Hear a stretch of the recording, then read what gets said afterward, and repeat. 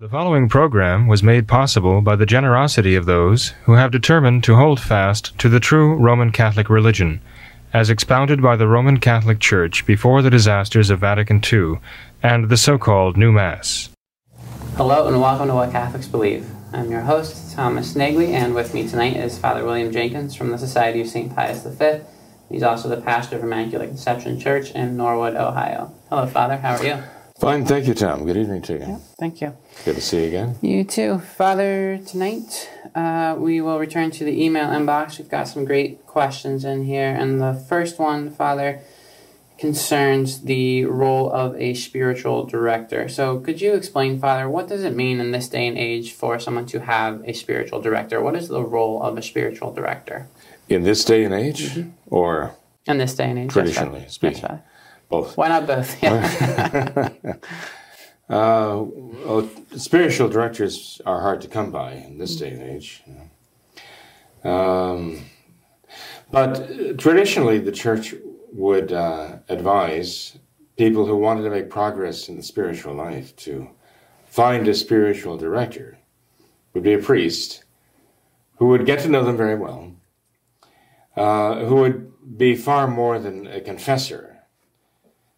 People can go to confession, as they must, and receive the sacrament of penance, receive absolution, but the confessor might change, the person might not necessarily go to the same confessor all the time.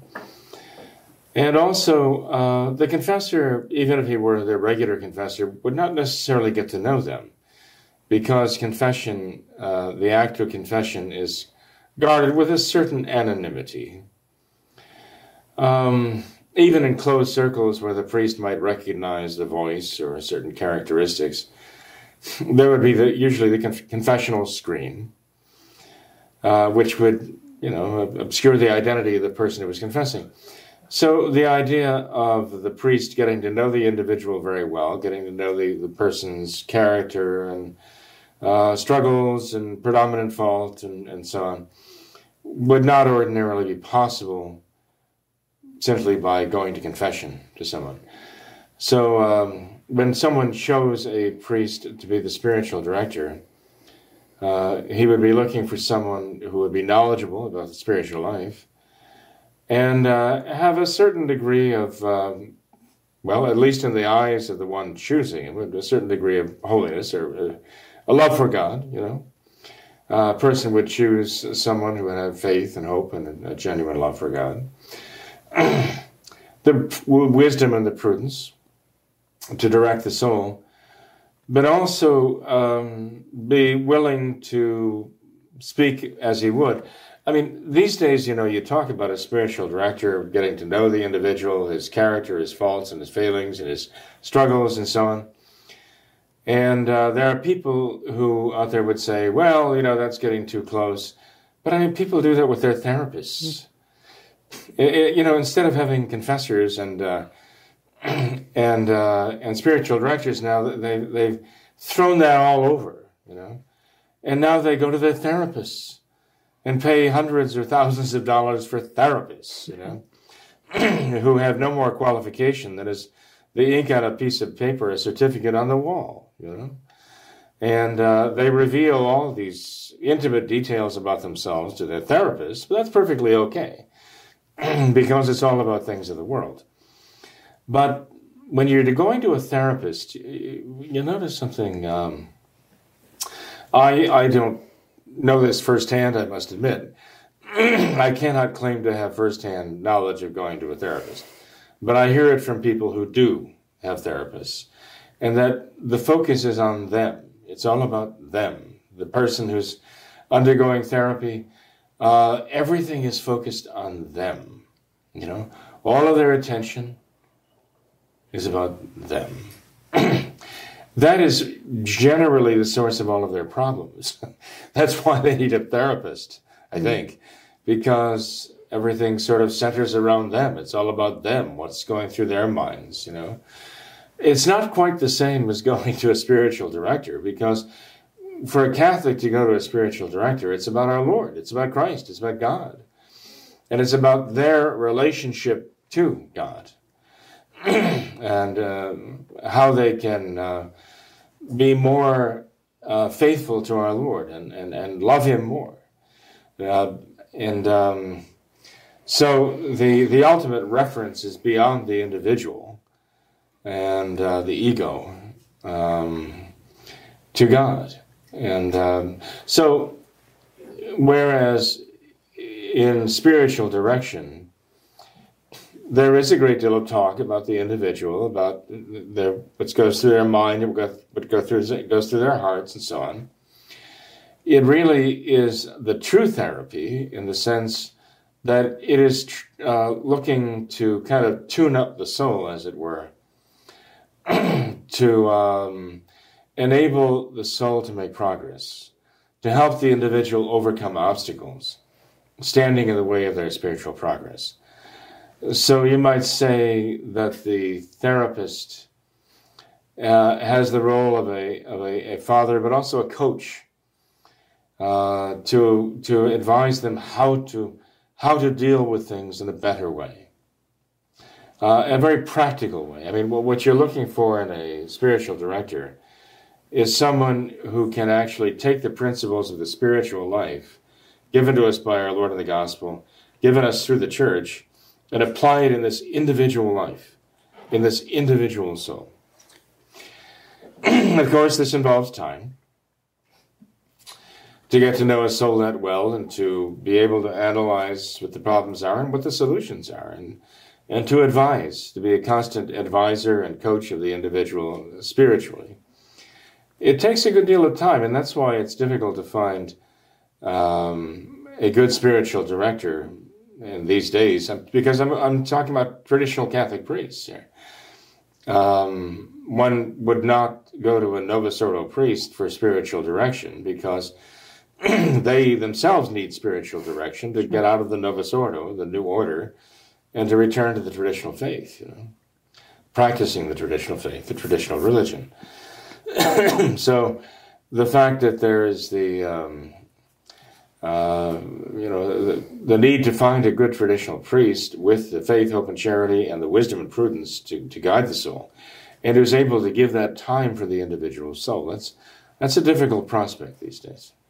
And Father, with the crisis in the church that's happening today, how does that affect the role of a spiritual director? They mentioned here how a spiritual director, if one were to have one today, a true traditional Catholic priest, they would not have the jurisdiction of a diocese. Would that affect the spiritual director's role? But it does not choose a spiritual director on the basis of having jurisdiction of a diocese. But regardless, I mean, to look for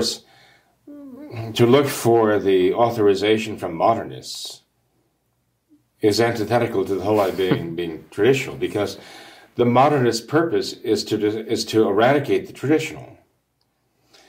And they are, now I wouldn't say they're abusing authority or the pretense of authority or the pretext of authority in order to crush any traditional initiatives, right? They want you to accept the new Mass. They want you to accept their new sacraments. They want you to accept their new religion, because it is modernism is their faith, which is anti-Catholicism, and the new order is their religion, and that's anti-Catholic. It's the contrary of the Catholic religion. And so you would not go to a modernist for spiritual direction, nor would you, expect them or want them to authorize you to practice the traditional Catholic faith, which is the antithesis of modernism. I mean, Tom, one could say what they want. Father Jenkins doesn't know what he's talking about. Who is he to say this? I'm just basing myself on what St. Pius X himself said in the encyclical Pascendi Dominici Gregis in 1907. This is what he said. Go read the encyclical. He talks about modernism and what it is. It's the antithesis of Catholicism. And it is the modernists have gotten into positions of control in the church. They've kind of hijacked these institutions of the church to foist the modernist anti-Catholic faith and anti-Catholic religion on the Catholic people. Mm-hmm. Archbishop Lefebvre said it very well. And he said le coup de maître de Satan, the master stroke of Satan was to use obedience against the faith.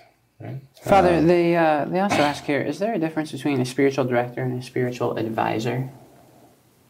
Well, I guess there could be. I guess it depends on how you advise them. I guess it depends, on how you define them. Okay. But in his tradition of the church, I don't know that there is any neat distinction between the two. I would think that they would be one and the same. If one wanted to make a distinction, I suppose one could say a spiritual director is someone you see regularly for, let's say, a continual counsel on how to live your Catholic faith more fully. And a spiritual advisor might be somebody you just go to on occasion when you are looking for specific answers to specific problems, I suppose. I don't know. Yeah. Depends on who's using the term and what they're using them to express. Okay. And Father, as far as some practical advice in this matter, we talked a little bit about this last week. And, in this day and age when it's so hard to come by a traditional Catholic priest who can dedicate his time to you and be a true spiritual director, it seems that perhaps there wouldn't be many better options than turning to a lot of the saints who have written so many wonderful volumes on the spiritual life. And in particular, we talk about St. Francis de Sales, a giant in the spiritual life, and just all of the writings that he had concerning the spiritual life. And in particular, we talked about the Introduction to the Devout Life, which St. Francis wrote. And I think that is just an absolutely... But it's a classic. It's such a wonderful book because it's so basic. It's just like he says, it just lays out the basics of everything, and he goes into so much detail. He describes almost exactly what each and every day should look like. He gives so many particulars. For example, he says that you should spend an hour a day in mental prayer. Your mental prayer should be derived from meditation on our Lord's Passion. And he tells you the exact steps, gives you an exact formula of how to meditate. Right. Remember, though, he's writing for religious. Okay. And so, Theophila, he's writing to religious, he's writing to sisters, right? And that doesn't disqualify him or his writing for a spiritual direction. To read a spiritual book is not the same exactly as having a spiritual director there. Sure. To hear, what's going through your particular mind, what's going through your particular life at that time. But I would say that the writings of St. Francis de Sales are so universal in their application that even if one had a very competent spiritual director, there's no substitute for the writings of St. Francis de Sales in a person's life. Sure. That is where everyone should go, I think, as a sort of a touchstone, you might say, to get the spiritual life actually off the ground for a person. So I would advise that to anyone, whether they have a spiritual director or not, to read especially the writings of St. Francis de Sales, the Treatise on the Love of God. They would do well, actually, also to read The Three Ages of the Spiritual Life by Father Garrigou-Lagrange, although some might find that a bit obscure. But it's still definitely worth reading, no doubt about it. So there are some spiritual classics like that can bring the soul a long way, even if they can't find a spiritual director. Definitely. As such, they can get a lot of spiritual direction from these writings. Sure. Another book that comes to mind, which is very practical, is that by the Barnabite priest, Father Quadrupani, Light and Peace. He even talks about, briefly, the difference between a spiritual director and a confessor. And he gives a lot of practical advice. And again, it's not the same as having Father Quadrupani in the room talking to him about what you're going through that day and, getting some a coach's advice on how to deal with these practical situations. Nonetheless, he's so down to earth, and he deals with issues that are so common to the human soul that I think everyone who would read his book, Light and Peace, would come away with benefit. And actually, in reading the book, you might say, each one might say, he's talking to me. This applies to me today, here and now. So I highly recommend that. Sure. Another book, again, which is so essential for spiritual development and spiritual guidance in the world today, would be Dom Scopoli's The Spiritual Combat. It's another very fine. Each one of these books has its own particular character, which means that each one of them has its own particular contribution to make in the spiritual life, and one would do well to read them all. Sure, that's great advice, Father. Thank you for that. Yes, All right, then, Father, let's move on to another email here. This is from a newer viewer who says he recently started watching our videos, particularly about the Novus Ordo. And he says, when I tried to talk to someone that attends the Novus Ordo and find what traditional Latin Mass to go to, they replied that he should go to one that is approved by the Holy See through a diocese. As I found out that a traditional Latin Mass that follows the Holy See is still invalid, I now believe that the chair of St. Peter is vacant. Because the Knights of Columbus worship Francis, should I let them know I wish to resign or just walk away? I would also like to get involved with your group and understand not to attend any more Novus Ordo Masses, which is a grave sin. So any advice here, Father? Well, he says the Knights of Columbus worship Francis. Back in the 1500s and 1600s, Catholics were accused of papolatry. They actually set popes up as almost idols, instead of the vicar of Christ, as though they were actually the replacement for Christ, And that wasn't true. Catholics did not worship the Pope. That's a modernist development. This is what the modernists have done. They've actually proposed their Novus Ordo popes, John the 23rd, Paul the 6th. Skip John Paul I, he was only there for 1 month, John Paul II. They actually encourage almost a kind of hyperdulia, if not latria, like a worship of them, like an adoration of them, like almost as though they can do no wrong. I mean, they've already canonized or pretended to canonize a couple of them. They're going to canonize, they say, Paul VI here very soon. I mean, this rush to canonize them, it's and you hear people, by the way, talking about John Paul and now Saint John Paul II, and they become almost breathless when they talk about him as though he's the greatest saint. I mean, I've actually heard people who said that. They thought that John Paul II was the greatest saint the church has ever had. This is how they exalt and extol their Novus Ordo pontiffs. Well, what they're trying to do is cover up the nakedness of the Novus Ordo.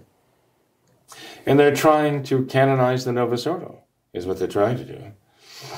But believe me, this is not Catholic. This mentality is not Catholic at all. The Catholics never worshipped the Pope. From the time that Peter stood up and challenged, from the time that St. Paul stood up in Rome and challenged St. Peter because of the scandal that he was causing. Remember that? When he wouldn't eat with the Gentile converts. Right down through the centuries, Catholics, and I'm talking about on every level, right? Would stand up and they would talk truth to power, with regard to the Supreme Pontiff. If they thought he was doing something that was not in accord with the gospel, not in accord with his office, that he was somehow degrading his office of the papacy, and thus attacking Christ, they would make it very clear that he was failing somehow. And only with the Novus Ordo now do we get this worship of Francis. So when he says, does that the Knights of Columbus worship Francis? Well, it's possible that they do. How does one make an idol out of anything? Well, they put him in the place of God. And so how will the Antichrist put himself in the place of God? He will arrogate to himself the power to basically deny God and to contradict God. As if to say, well, Christ taught this, but I'm telling you this now. You know, the church has always taught this, but the church was wrong. I'm telling you now. Because I am, as it say, I am vetoing what the church has said, or even what Christ has said, and I'm correcting mistakes that they made. Now, Francis essentially has said that recently, right? Even with regard to the death penalty. The church was wrong all that time. I, Francis, know better now, right? And I'm going to set you straight, okay?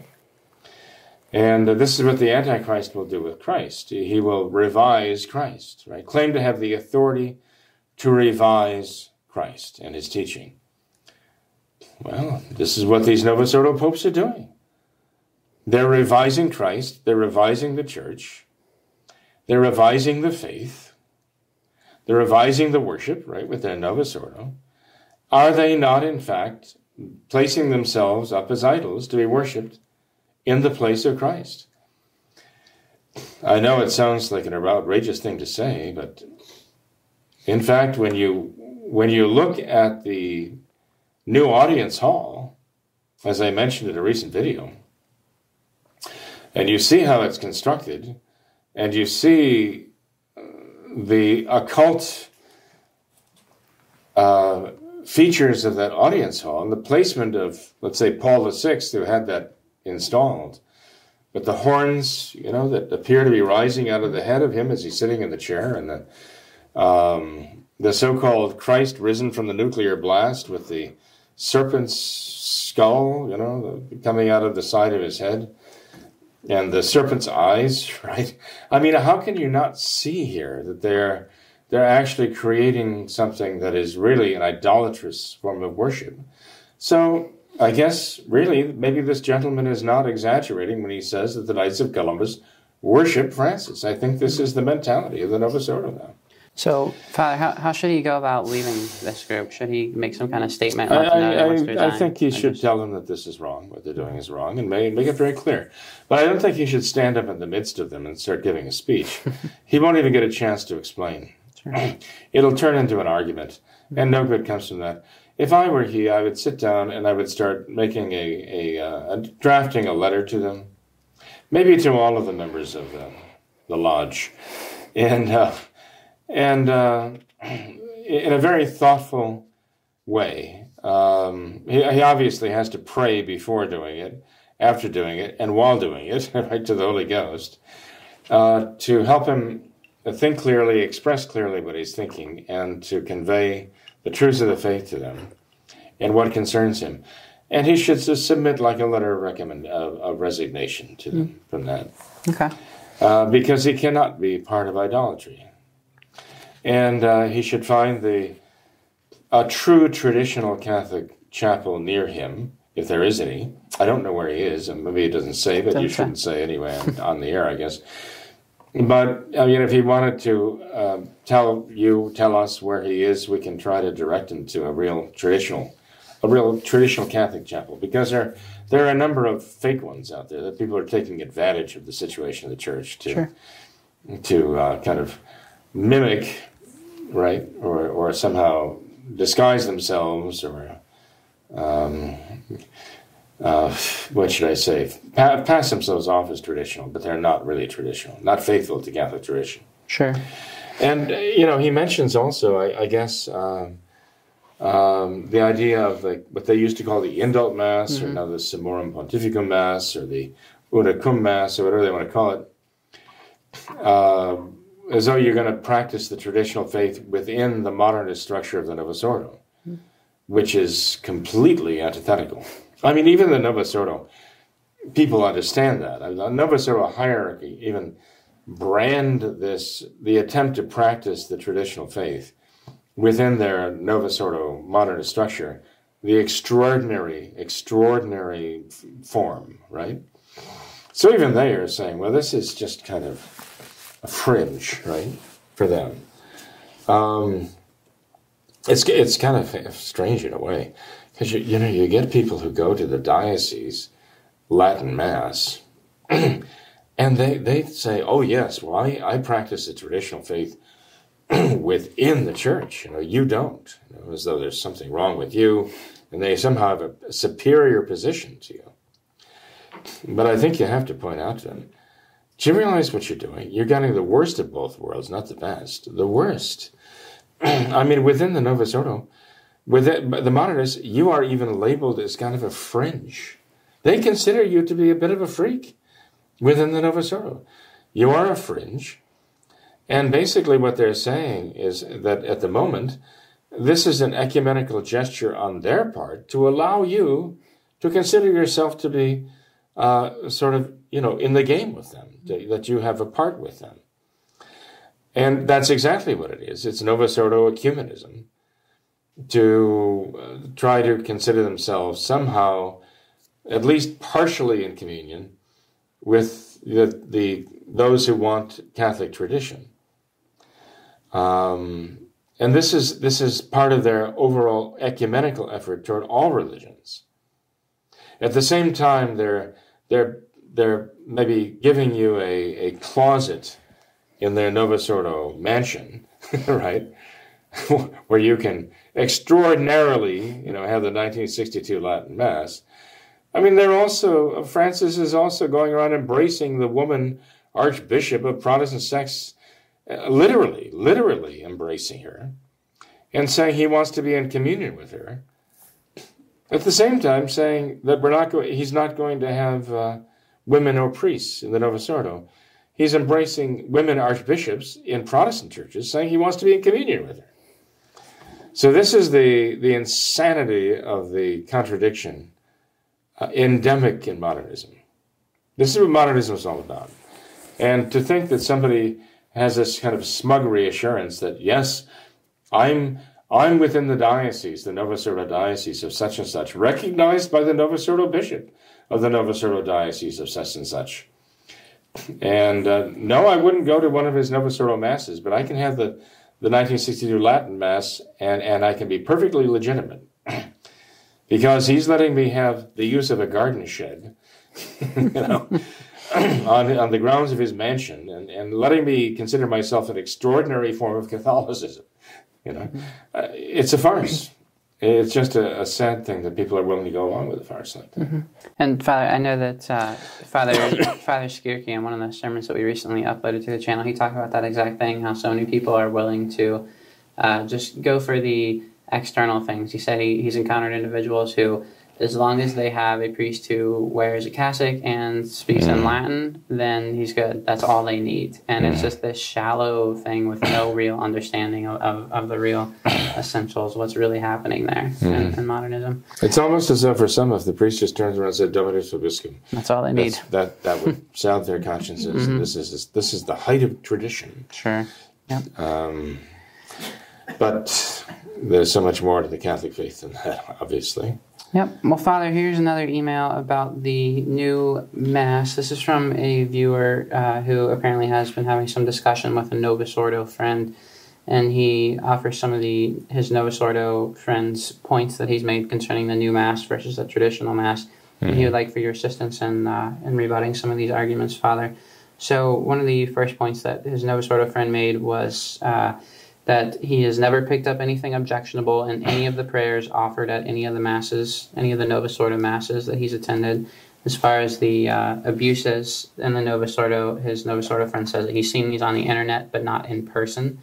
And regardless, steps have been taken to eliminate them. So how would you respond to that, Father? Well, let me think. I'm wondering how he can... He must have his thumbs in his ears and his fingers over his eyes at the same time. Is there not hand communion given out in the churches he goes to, or does he just not consider that to be an abuse, right? Do they not have a table? Do they have an altar, actually? If it is a table, does he not consider that to be an abuse, okay? Because that is not, a table is not for sacrifice, it's for a meal, an altar for fast sacrifice. And the Mass is essentially a sacrifice, right? Is the offertory, the prayers of the offertory, the Novus Ordo offertory, which doesn't even mention a sacrifice offered in reparation for sin, except obliquely, but the stated fact in the offertory prayers of the traditional Mass that this is the sacrifice of our Lord offered for the forgiveness of sins, for all of those there at the Mass, all of the true Catholic, the faithful Catholics throughout the world, and even the living and the dead throughout time, that this is the sacrifice of Calvary that is being offered there. Is he not paying attention to what the prayers that they're actually saying that have eliminated that idea from the offertory prayers? In other words, what I'm saying is, does he even know what he should be listening for and what's missing there? Do they not have extraordinary ministers there? I mean, do they, if he really believes that it is the body of Christ that is there, do they have anything to prevent the particles of the host from falling all over the floor where people are walking to receive the host? Does he even know what an abuse would be? He's only seen them on the internet. Well, maybe he considers abuses to be like Jorge Bergoglio's puppet masses down in at the stadiums in Argentina. Maybe that would be an abuse for him. I mean, what constitutes an abuse for him?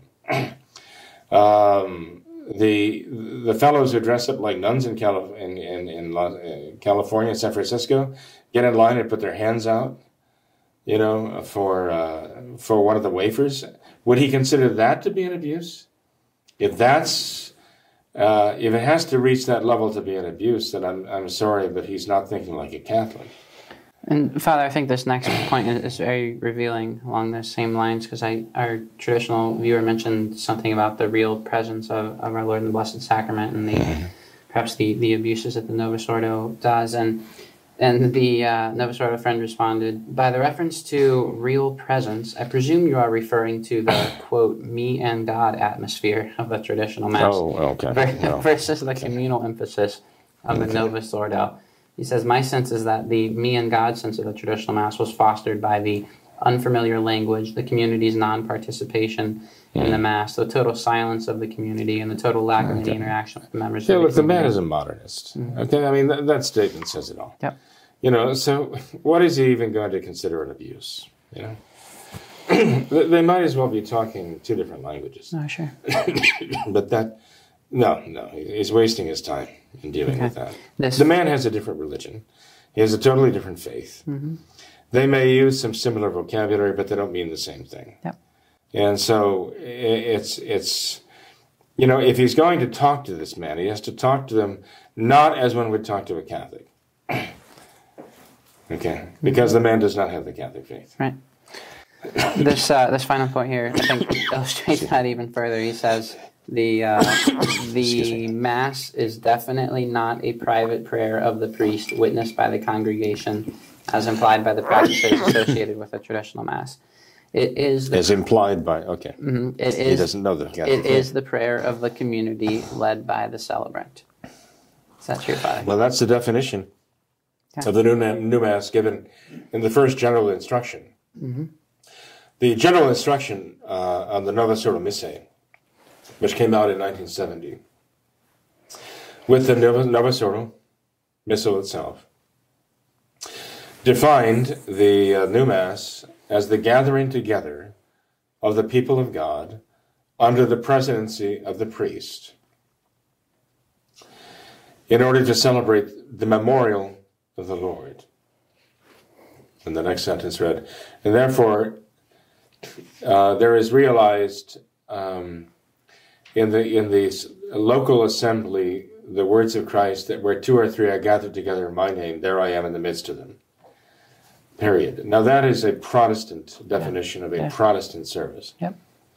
Catholics do not regard the Mass merely as a memorial service of the death of Christ at all. The priest doesn't just preside, he is there in the person of Christ to speak the words of Christ at the Last Supper and to consecrate the bread and the wine, the actual living body and blood, soul and divinity of our Lord Jesus Christ, who places himself on the altar sacrificially, sacramentally and sacrificially, right? As St. Paul says, showing forth his death. It manifests his death there. Our Lord's sacrificial death on the cross. it doesn't sound like this man believes that. So, I mean, you know, I would just recommend to this fellow, he just faced the fact that his friend is Novus Ordo. He really is, which means he believes, if he believes anything, he believes as a Protestant. That's the best you can say about him. Yep. But he is a modernist, and it's very difficult to have a rational discussion with a modernist, let alone talk about matters of faith with a modernist. Mm-hmm. Because, again, they use the same terminology and have totally different meanings. And Father, throughout this whole, all of these points that he lays out here, these Protestant ideas, they're so palpable. There's such an emphasis on this idea of the community and the people, the congregation being involved, the congregation saying some of the prayers, and the congregation is Christ. Mm-hmm. But there's so much of a focus on this, and there's actually another email which talks about the same idea, and ask if you could address this false sense of community that the Protestants have, and what is the traditional sense of a community in regards to the community of saints. Okay. No, the community of saints is all about that. That's what the real community is. Okay. It's a community of grace. It's defined by God's grace, right? And for the communion of saints, we as Catholics are in communion not only with the faithful here on earth, but also the souls in purgatory, who are in the grace of God, who have a true love for God. And they are saved, but they're not in heaven yet, okay? But they are in the state of sanctifying grace. And even the saints in heaven. I mean, by the community of saints, we're even in communion with the blessed angels in heaven, you know. and it is by grace that we are in communion with them. So we can pray for each other, and we do, you know. I mean, we can benefit each other. The saints in heaven can benefit us. We can benefit the souls in purgatory, and for that matter, they can benefit us too. By prayers, we're united in that common love, the love for God. That is the real community there. The Novus Ordo wants to substitute an earthly sense of community for a divine and heavenly and spiritual sense of community. The Novus Ordo wants to substitute a worldly sense of community for that. And there is no substitute for it. Okay. You know? But this is the preparation for the coming of the Antichrist, because the Antichrist is going to want to try to unite mankind under him. And he's got to create this world community, this globalism, okay? You've heard the word globalism used. So it's global this and global that, right? Community this, community that. But it's all very natural. But this is the essence of modernism. It's all about this world, life in this world. Social justice is everything, right? Global warming. Mother Earth, taking care of the earth that we live on. Who was it? It was Ettore Gotti Tedeschi, whom we just quoted. We just read his talk, right? I recommend that our listeners go and read that and the commentary I made on the talk. He says that they, through the Vatican, are trying to bring the world to a Gnostic environmentalism as the new religion for the world, for mankind. Gnostic environmentalism. Now, you know, one could talk a lot about that, and, you know, I'm quite capable of talking a lot about, you know, drop of a hat anyway. So I don't want to get off, you know, too much. But just so people understand what this means, Gnosticism is the belief that mankind is God. I mean, that we, as a community, you know, that we are God. Gnosticism believed that the good God was imprisoned in this world, and it is basically the souls of mankind who are the pieces of this good God, who have been fragmented in the world and imprisoned in the world, as it were. Gnosticism's fundamental idea is, though, that as good Gnostics, that is with the gnosis, the knowledge that we are God, that frees us. It frees us from the slavery to commandments of an evil God who wants to bind us under commandments, you know. And it frees us to follow our own lights and do our own thing and so on. And it frees us from the restrictions, you know, of the very narrow confines of morality that would prevent abortion or or that would prevent homosexual marriages. And these are all limitations that have been imposed upon us. And we have to recognize our own divinity as a race. We are God. We have the consciousness of God in the world. The New Age movement, all that stuff, and I mean, it all goes together, the Age of Aquarius, Teilhard de Chardin, all that stuff, right? All about the idea that our consciousness, raising our consciousness, we are God, we are the consciousness of God in the world, globally, as a race. We have to leave behind the old dogmas because we have the new dogma of Gnosticism, that we recognize our own divinity. That's the one dogma we have left. And environmentalism means that we dedicate ourselves to the care of the world, right, as our home. If you look at the encyclicals of all the Novus Ordo Pontiffs, they're all about this world. They do not talk about saving your soul, going to heaven, sanctifying the soul by grace. You don't talk about that. I mean, it's all about this world because they're modernists, and that's all they think of. This world is all there is as far as they're concerned in the practical order. And our taking care of it is the true religion, Gnostic environmentalism. So, when you talk about a sense of community and so on, and that obsession with community, he's talking about the worldly communitarianism that is the work of the modernist Gnostics of our own day, starting with Francis. Okay, that is the voice, and it is through, as Ettore Gotti Tedeschi said, the Vatican Academy of Sciences, the Pontifical Academy of Sciences, that he's bringing in all these prophets of this environmental Gnosticism now to preach this false gospel to the world. Sounds like fun. And this gentleman sounds like he's been bitten by that snake. He's got that venom. Definitely. That is destroyed whatever Catholicism he might have had at one point, perhaps, and filled him with these Gnostic ideas. Mm-hmm. Well, Father, that was all I had for tonight. In closing, do you have any update for us concerning the Society of St. Pius X, a new Superior General? Any happenings? Well, Tom, we did a program recently on that. I think it's called Catholic Commentary on the News, July 18 for 2018.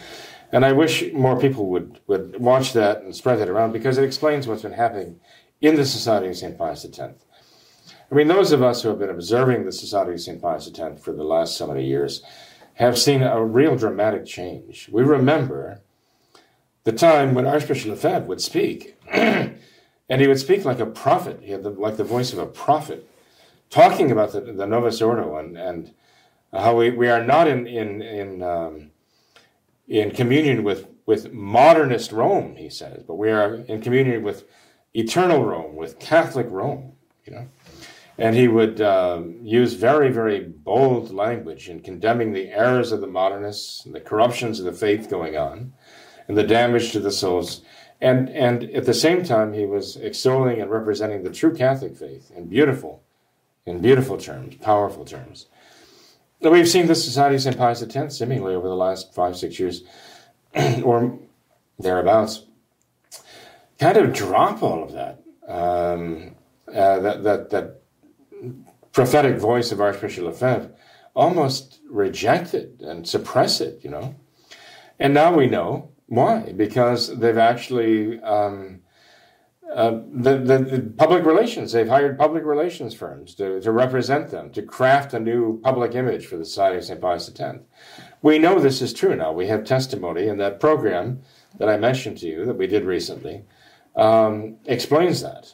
The sermon of the Pius X priest, who was first marginalized and then basically put in cold storage, before he left them.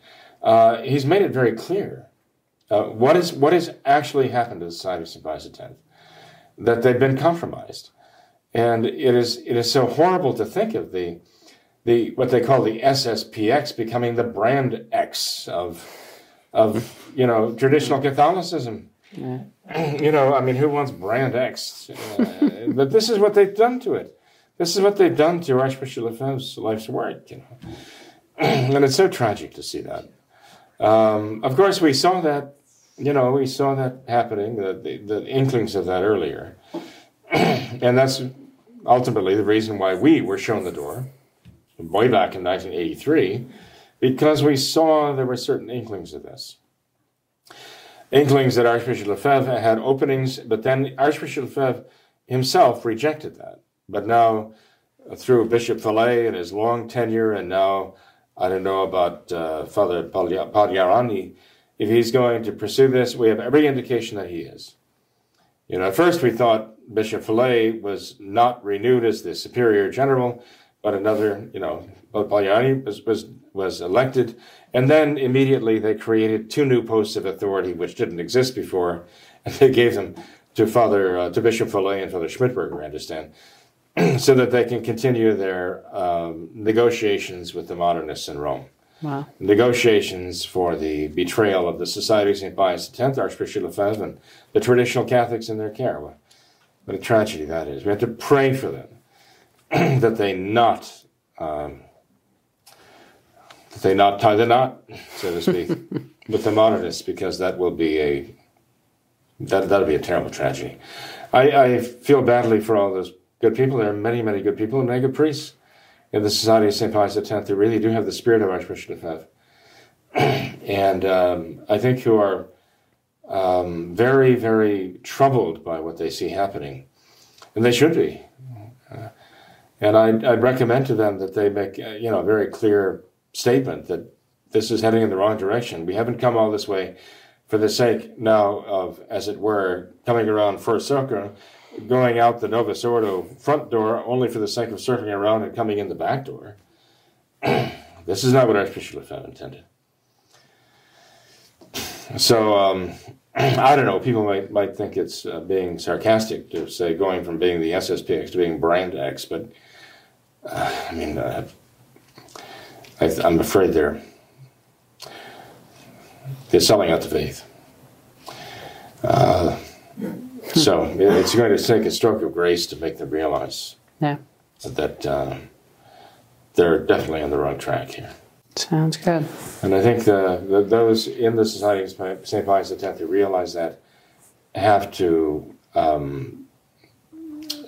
need the fortitude to make it very clear that that's how they see it, and they're not going to go that way with them. Sure. So let's hope. Yep. Pray. Well, Father, thank you for being here tonight. Appreciate your time. Absolutely, Tom. Thank you, too. Yep. No problem. Any words of wisdom for Charlotte? Not off the top of my head. Oh, no, really? No, okay. No, she's too busy being a good girl. Oh, well, there's wisdom in that. Yep. So, okay. Give her my best regards. I'll do that. Thank you, Father. Bless you. This is your daughter. Right? Yes. Your older daughter. Yep. Not your wife. No, Father. No. But no, Tom does tell me some of the words very of innocent, profound things that Charlotte has to say on theological matters. And I'll tell you, she is close to having her doctorate in sacred theology, as children will. Yeah. Just from the questions they ask, let alone the answers they give. So, oh, boy. So now I know where she gets it from, Tom. Yeah, something like that, yeah. All right, well, thank you, Father. Appreciate Certainly, it. Tom. Yep. Good night. Thanks to all of our viewers as well for watching this episode of What Catholics Believe. Until next time, we ask that you all remember the words of Our Lady of Fatima, to consecrate yourselves and your families to the Immaculate Heart of Mary, and to pray and do penance. Thank you, and God bless you.